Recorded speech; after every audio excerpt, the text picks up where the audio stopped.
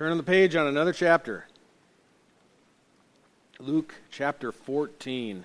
We're going to cover 15 verses today, big chunk, and hopefully that'll place us in a good place for next weekend. As you've been told already by Pastor Weiler, the theme for Resurrection Sunday is going to be forevermore, the future, and the eternal state. And fortunately, we're going to find out in verse 16 next week that is going to include some eating. So we'll get to eat. Blessed are the poor in spirit. Luke 14, beginning in verse 1. It happened that when Jesus went into the house of one of the leaders of the Pharisees on the Sabbath to eat bread, they were watching him closely. And there in front of him was a man suffering from dropsy. And Jesus answered and spoke to the lawyers and Pharisees, saying, "Is it lawful to heal on the Sabbath or not?" But they kept silent. And Jesus took hold of him and healed him and sent him away. And he said to them, "Which one of you will have a son or an ox fall into a well and will not immediately pull him out on a Sabbath day?" And they could make no reply to this. And he began speaking a parable to the invited guests when he noticed how they had been picking out the places of honor at the table. He said to them, "When you are invited by someone to a wedding feast, do not take the place of honor, for someone more distinguished than you may be invited by him, and he who invited you both will come to you and say, 'Give your place to this man.' And then in disgrace, you proceed to occupy the last place. But when you are invited, go and recline at the last place, so that when the one who has invited you comes, he may say to you, 'Friend, move up higher.' Then you will have honor in the sight of all who are at the table with you. For everyone who exalts himself will be humbled, and he who humbles himself will be exalted." And Jesus also went on to say to the one who had invited him, "When you give a luncheon or a dinner, do not invite your friends or your brothers or your relatives or rich neighbors. Otherwise, they may also invite you in return, and that will be your repayment. But when you give a reception, invite the poor, the crippled, the lame, and the blind, and you will be blessed, since they do not have the means to repay you, for you will be repaid at the resurrection of the righteous." When one of those who were reclining at the table with him heard this, he said to him, Blessed is everyone who will eat in the kingdom of God." Amen. Amen. Look forward to that day. Well, chapter 14 provides us with some new scenery, a new ministry setting for Jesus. In the last paragraph of chapter 13, the Pharisees, we saw, were asking him to leave their area. They wanted him to depart. But in verse 1 of our passage today, Jesus finds himself invited to dine at one of their homes. So there has been a change of setting. Probably some time has lapsed. And as so often observed in Luke, Jesus is invited to dine with the Pharisees on the Sabbath day. This time it is with one of the leaders of the Pharisees. Your translation might say rulers of the Pharisees. Actually, that means he was likely a member of the high court, the Sanhedrin, a man of great influence in that culture. But what is unique about verses 1 through 6 is that the Pharisees don't say anything. They aren't recorded as saying anything. They aren't portrayed as saying anything as they usually are. Instead, they're watching. They're watching Jesus very closely, we are told. In front of him is placed a man with dropsy. Now, I don't know if you're familiar with what dropsy is, but it is a condition of retaining fluid in the body. It can be any number of causes with the organs, but it causes enormous swelling that is very noticeable. There's an obstruction of discharge which contributes to this noticeable swelling, and it renders an individual, according to Leviticus 15:3, unclean. Unclean, either if you have a discharge or your body fails to discharge. And so this guy wasn't invited as a dinner guest. You follow me? The Pharisees would not invite someone who they considered or deemed unclean to have dinner with them. This was a man brought to test Jesus once again. It appears from verse 7. This would be a fairly significant or large dinner or banquet thrown by this chief Pharisee, which I don't know about you, but that comes across to me as a little bit paradoxical here in this setting, because whenever we've thrown a large dinner, either here at the church or we've attended some in homes or weddings, and we've had the Seder. Remember just a year ago, this past Friday, we had the Seder and set everything up here for that event and celebration. Whenever we've thrown anything like that, it takes a lot of work. A whole lot of work, including those who will greet the guests, those who will serve the dinner to the tables for the guests, the meals, the various needs that need to be attended to when you have people come into your home or to your place where you're celebrating. So if the Pharisees really did not think that anyone should do any labor on Sunday, why then were they throwing a large celebration on the Sabbath? Why such a large dinner? Additionally, if they believe that Jesus should not perform any work, or what their tradition calls work, through healing somebody, then they probably should not have tempted him by bringing in someone with dropsy, placing him directly in front of Jesus, a man with dropsy. You see what I'm saying?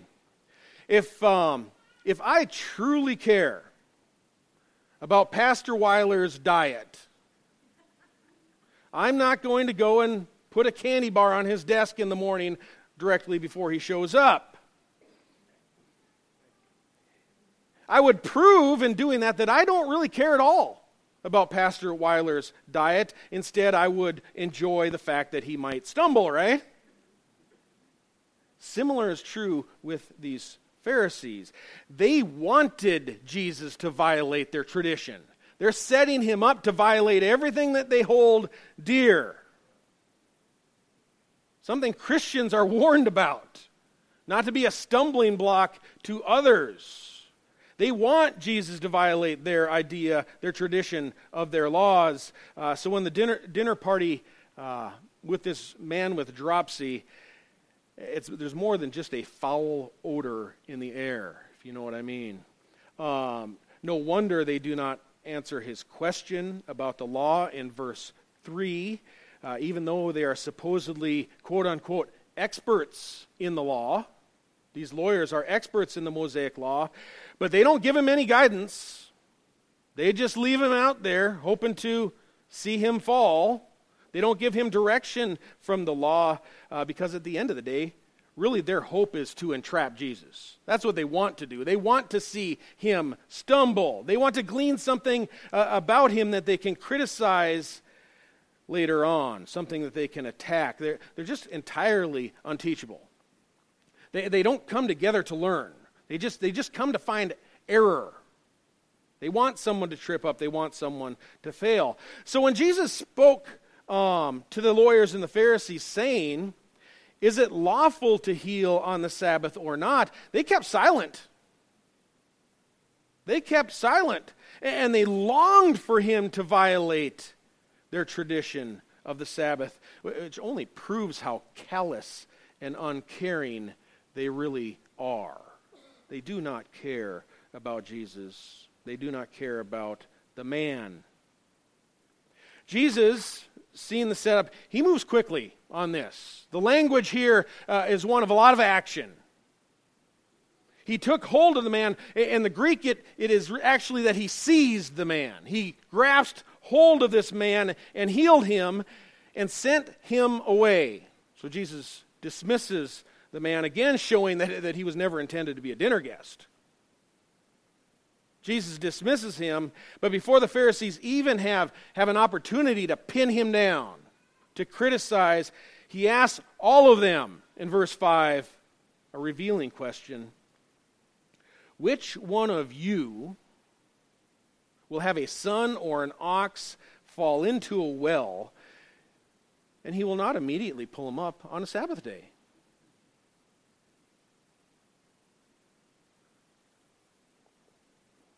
Before they have a window to respond, Jesus turns the tables 180 degrees. They don't even get to eke anything out. Which one of you would not do the very same thing if it were someone or something or some animal that they actually cared about? If it was someone who actually meant something to them, not like this man with dropsy. They're left speechless. They are speechless. It reads, they could make no reply. And again, healing on the Sabbath, folks, we've talked about this numerous times. It's not a violation of the Mosaic Law. There's nothing in the law against healing on the Sabbath. It was all their tradition. Neither showing mercy through helping a son or even an animal was a violation of the law. If you have a translation that says ass and an ox, or a burro and an ox, that poses no theological discrepancy or problem. It's just one of those rare occasions where some of the ancient manuscripts differ. Originally, it could have referred to an actual burro. It could have meant a son or a colt of a burro, and maybe Jesus was describing one of the Pharisees' sons who acted like a burro. We don't really know. Either way, the outcome is the same. The Pharisees are caught in their own trap. They can't even say anything. They're completely speechless, which is good. That is good, because that gives Jesus now the opportunity to speak to them with a parable. He had already noticed in verse 7 how some of the guests, as they were entering, as they came in, they were picking out the places of honor at the table. See, it wasn't a casual lunch. It was a dinner banquet. And though their practice was slightly different than what we see today, the predicament of the guests arriving, it's similar to what we run into quite regularly arriving at a wedding reception ourselves or a dinner. Normally, the head table, the wedding table, fills up first with the wedding party, or at least the head of the table fills up first, which is expected. Everyone expects that. But then the balance of the room, it's usually arranged with banquet tables spread across the various corners of the room, round banquet tables. And when you and I walk in, or at least I know that I do, we immediately assess, how closely should we sit to the head table? How closely do I know this couple? Am I friends with this couple? Or am I a family member to them?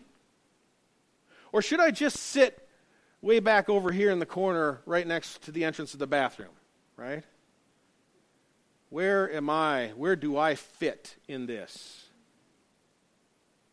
Very practical. Because Jesus answers the ages-old conundrum, where do I sit?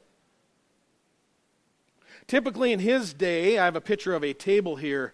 It's in the shape of a U at a banquet. That is called a triclinium table. And each seated position at that single table has a significance to it. It held significance. There was the head of the table. Each place had significance. And you can see in the center there, it was hollowed out so that the servants could come in and then serve the meals right there to the guests. Looks a little messy, actually. But that's the type of table we're likely talking about here. At large dinners, possibly as in this case, people would also recline at other tables. I've got another photo of what that might look like in a large room. Multiple tables lined up where you would recline on pillows on the floor, and there would be a significance assigned to each place. Here these guests were picking out the places of honor. They were selecting places of honor. Why would that, or what would that in itself reveal about their hearts? Just that alone. Seems to suggest pride. Because they saw themselves as deserving of honor. That place must be for me. Reveals the condition of the heart immediately. And it's their obvious behavior, which was typical in their day, which sets the scene of the parable.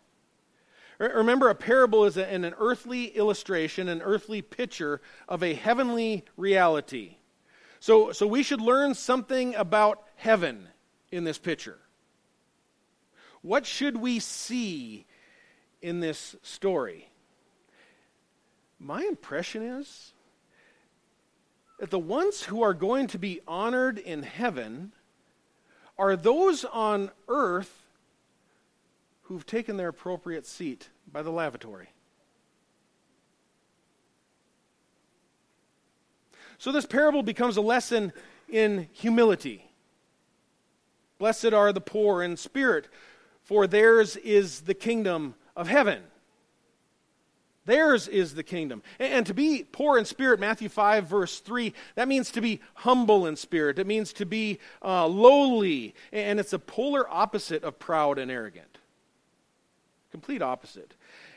And in verse 8, humility is the complete opposite of what Jesus is seeing.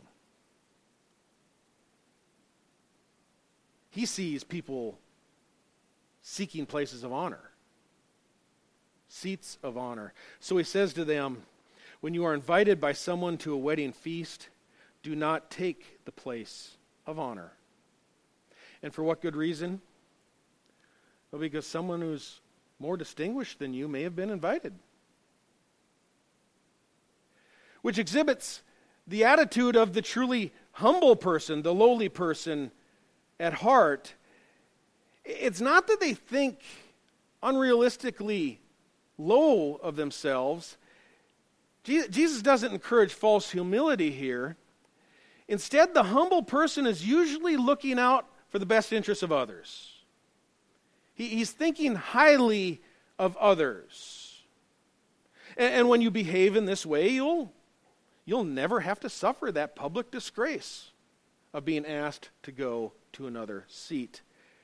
That same disgrace that many who think highly of themselves, many who are proud, arrogant, and boastful end up experiencing. Do you see what I'm saying here? This parable, it isn't about dinner.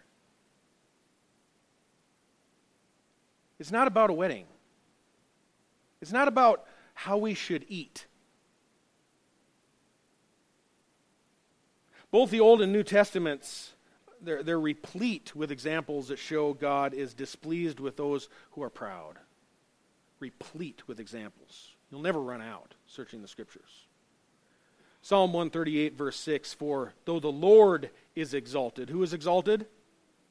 The Lord is exalted, yet he regards the lowly. But the haughty he knows from afar. No relationship. Very distant. James 4, verse 6, God is opposed to the proud, but gives grace to the humble. In our current passage, Luke 14, verse 11, everyone who exalts himself will be humbled, and he who humbles himself will be exalted. And from our scripture reading earlier in Isaiah, God says, to this one I will look, to him who is humble and contrite in spirit, and who trembles at my word. It's highly offensive to God for people to think more highly of themselves than they ought. It'd be much better not to necessarily think unrealistically low of yourself, but to be content with the lowest place. What do you think Jesus was doing when he washed the disciples' feet? Was it just about dirty feet? Or was it about accepting the role in the household? Jesus accepted that role, the lowest role of a servant. That's what he was doing. And in fact, he even says to them, and on that occasion, he says, do you understand what I am doing? What he wanted them to understand is that he was taking the place that the lowest servant in the house normally filled. He humbled himself. He's not one who came to be served, but one to serve. Thinking of church, Jesus wouldn't have been the type of guy who would say, no, I would never do that. when it comes to service. There is nothing beneath him as a man to serve his fellow beloved men, his church. He would have done anything for his church, even to the point of dying on a cross. In verse 10, Jesus' instruction is when you are invited, go and recline at the last place. So that when the one who has invited you comes, he may say to you, friend, move up higher. Then you will have honor in the sight of all who are at the table with you. You know, I think sitting at the seat in the corner is just fine. It's a good seat. Get served the same food as everybody else. In fact, I'll be content right here, serving everybody else, not carving out a special little place for myself, but a place that serves everyone else. You've probably already noticed. Verse 10 begins with a but. That indicates the behavior expected by God. It's a glaring contrast, a glowing contrast to what Jesus saw in his day. It's a contrast to what we observe in our day too, because we have populations teeming with people who have that "but do you know who I am" virus.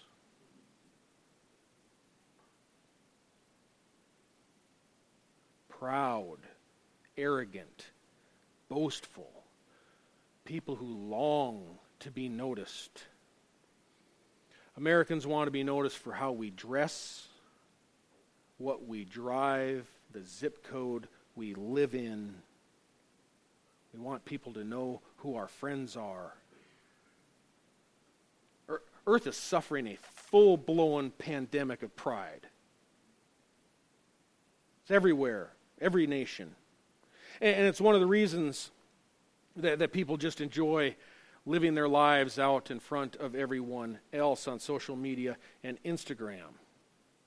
You know, we long, I think those are good mediums to keep in touch with family, don't get me wrong, but we long for a seat of honor.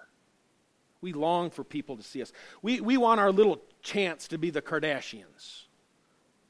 Everybody can see what's with us. We want to know if everybody's looking. Please notice me. Notice who I am. You know, I was thinking of this. There's a ministry. This is not a critique of the ministry, but it just popped in my head this morning. Have you heard of the ministry called I Am Second? And it's set up, and I don't know much about the ministry. This is not a critique of their ministry, just an observation. But their point is that Jesus is first and I am second. You know what? Maybe we should have t-shirts made up that say, I am last.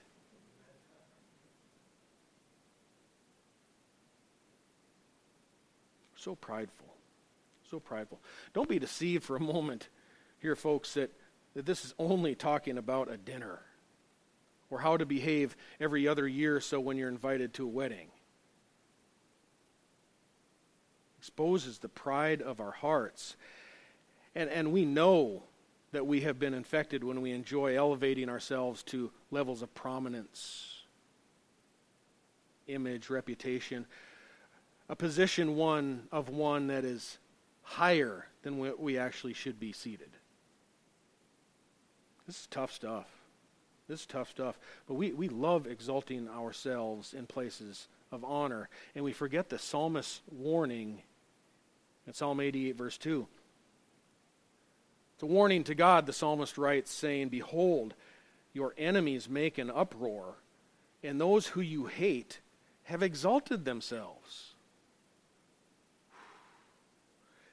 Self-exaltation, it's God's enemy. So it has to be our enemy. We need to recognize our enemy. For the Lord God of heaven and earth says that I alone will be exalted. Only Him. So anytime we venture to exalt ourselves and our position, we're putting ourselves in direct competition with Him.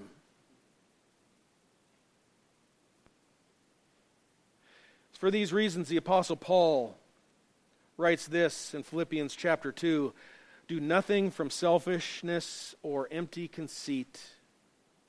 Notice he says empty conceit. But with humility of mind, regard one another as more important than yourselves. Do not merely look out for your own personal interests, but also for the interests of others. Have this attitude in yourselves, which was also in Christ Jesus, who, although he existed in the form of God, did not regard equality with God as a thing to be held on to. But he emptied himself. This is taking the form of a bondservant. It's the incarnation we're talking about. And being made in the likeness of men, being found in appearance as a man, he humbled himself by becoming obedient to the point of death, even death on a cross. And it's for this reason that God highly exalted him and bestowed on him the name which is above every name, that at the name of Jesus every knee shall bow. He humbled himself. And what the Pharisaic banquet exposed is how we think too much of ourselves. We seat ourselves far too high. Here's the problem. We seat ourselves far too high, so we join ourselves to those seated at that same table. You follow me? The table of the proud. It'd be wiser to sit ourselves in a place more closely associated with the lowly and the humble.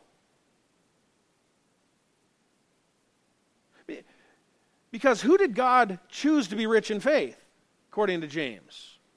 The poor, right? The humble, the persecuted. For Proverbs 16 verse 19 assures us it's better to be humble in spirit with the lowly. Share the table with the lowly than divide the spoil with the proud. And you see, the people attending this feast, they're out of touch. They're out of touch with their proper place. And they didn't recognize their appropriate seats. You know, spiritually, some of you guys will know what I'm talking about. Spiritually, they'd become like Bob Euchers. A few of you follow me here. Because they took too good of a seat. And even when the usher comes to remove him, still not getting it, Euchre says, well, I must be in the front row. But the usher tells him, no. Your ticket says you're supposed to be in the back row.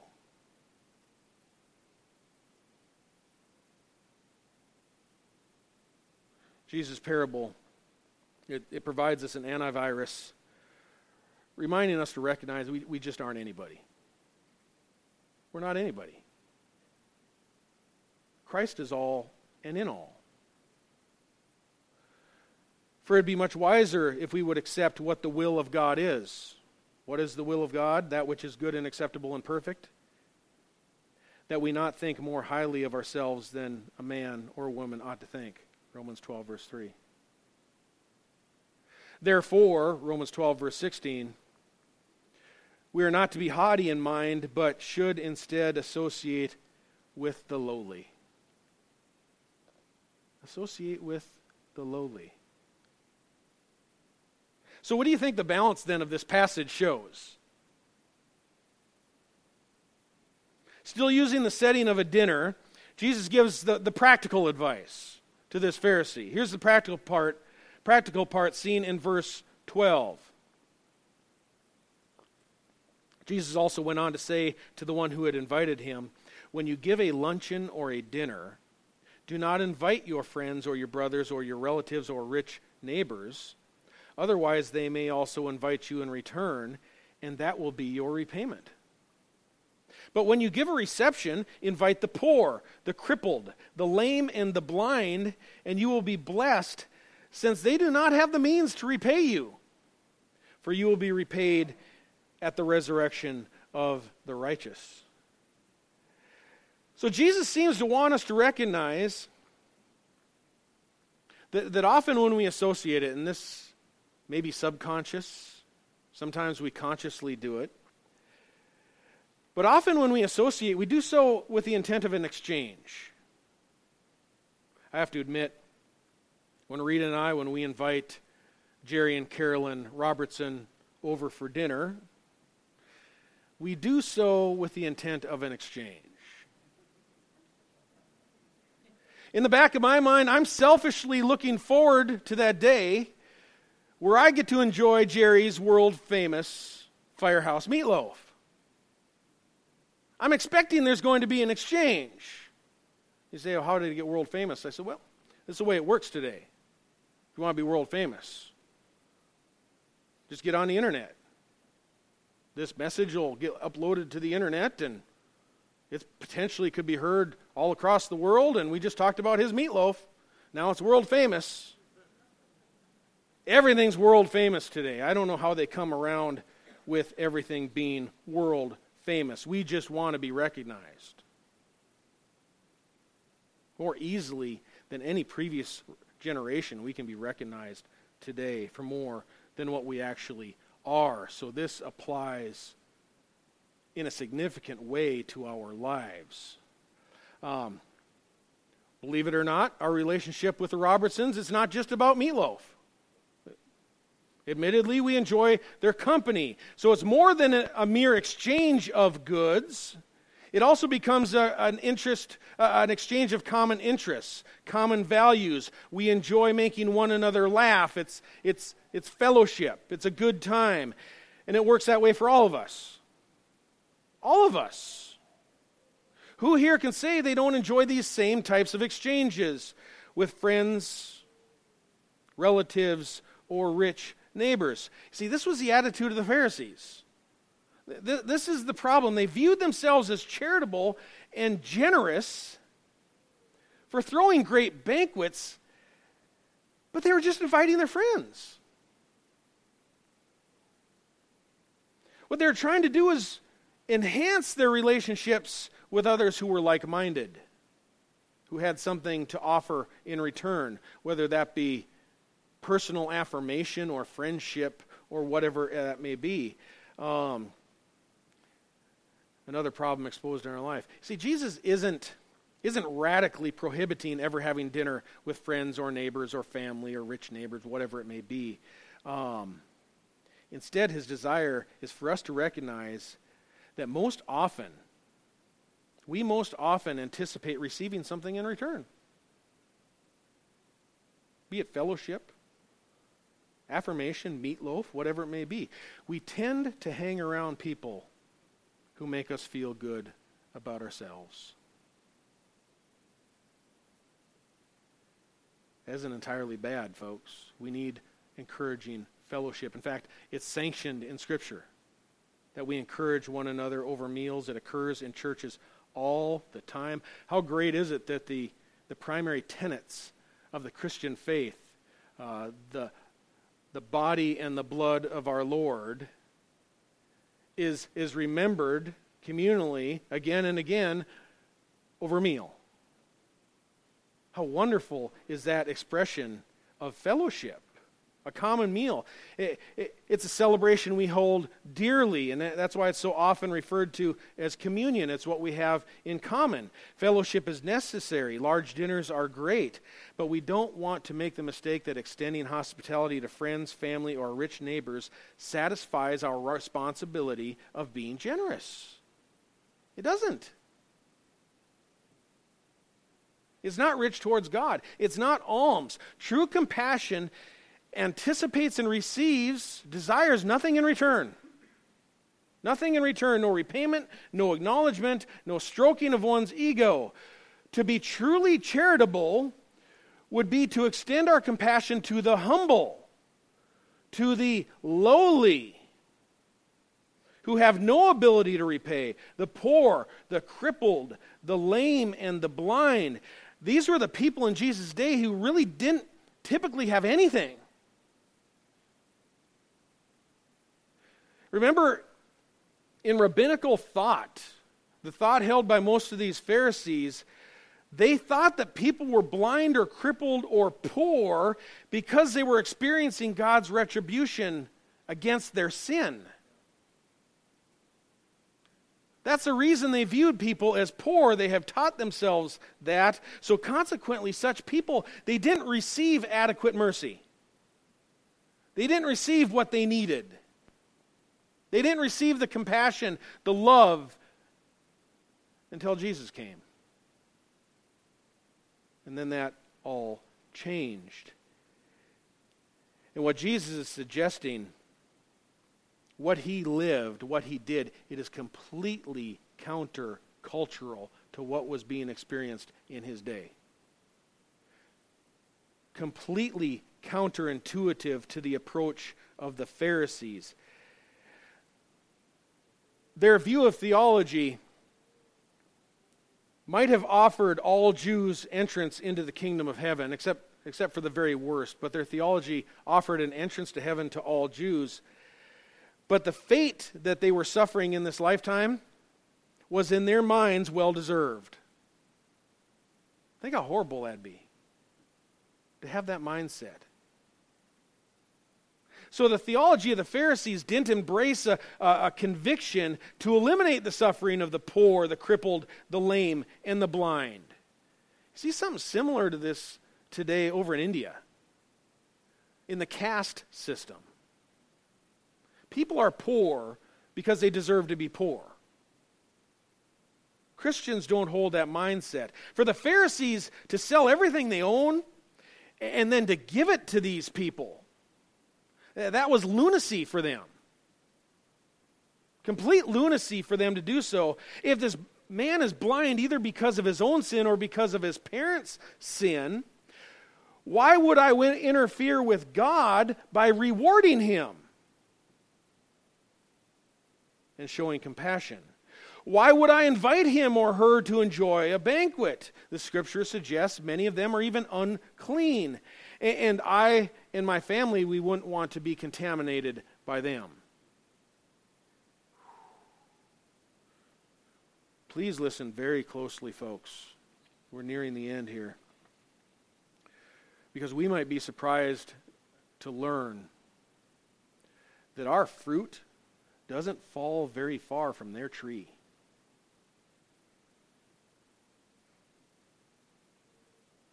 Did a lot of reflecting on this week. Perhaps the question we should be asking is, so what if their condition actually is due to sin? So what if they are unemployed, suffering, or even dying due to sinful practices that had crept into their lives?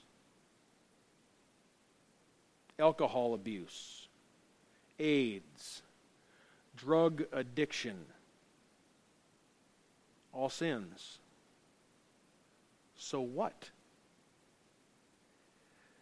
Does not Christ provide the remedy for those sins? Did Jesus come to call the righteous, or did he come to call sinners to repentance? Is it those who view themselves as spiritually healthy, or is it those who are desperately sick, who recognize that they need a physician? And if we're honest, what did most of our lives look like before we were called to repentance and faith in Christ? How sick were we? Who is it that actually recognizes they need a Savior? I would dare to suggest that it's sinners. Sinners who are suffering the consequences of their sins. And I can't help but wonder if the reason that so many churches today, Why so many church sanctuaries are not full, and the reason even that not every chair in this sanctuary today is full. Because we focused all of our attention repeatedly inviting the wrong people to Christ. Because who is it that will actually be the guests present at our Lord's eschatological supper? Follow me, don't mistake what I'm saying. So often we want people that look just like us, and we concentrate all of our efforts just on them because they're rich neighbors or they're well-dressed. Doesn't mean they don't get to hear the gospel and we don't love them in the same way, but sometimes we're so focused on people who make us feel better about ourselves, who will give us a good image as we're around them, who will make this church look successful because they're here.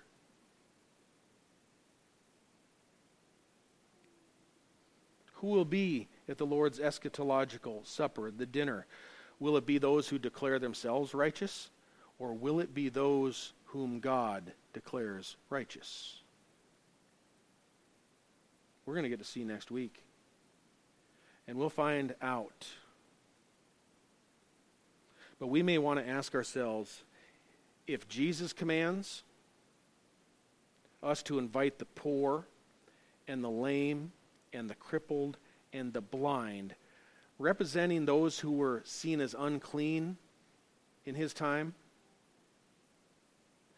if we're supposed to invite those to our suppers, and he does, that's what he tells us, who then should we expect to see eating with him at his supper? Do you think it might be possible, or could possibly be to our advantage, to start getting to know these folks now? Dining with the lost and the lonely and the lowliest of sinners so as to prepare them for Christ's dinner? But if we keep thinking of ourselves as more than we ought, seating ourselves in places of honor, along with those who behave just like us, how are we going to ever get to know the crippled and the lame, and the humble and the lowly, and the poor and the spiritually blind? For I dare say, when we finally see them seated at our tables, whether that be here at our banquet or our breakfasts that we have here or in our homes, I dare say when we finally see them seated at our tables, only then we will know with sufficient certainty that we're ready to be seated next to them at Christ's table. Because blessed are the poor in spirit,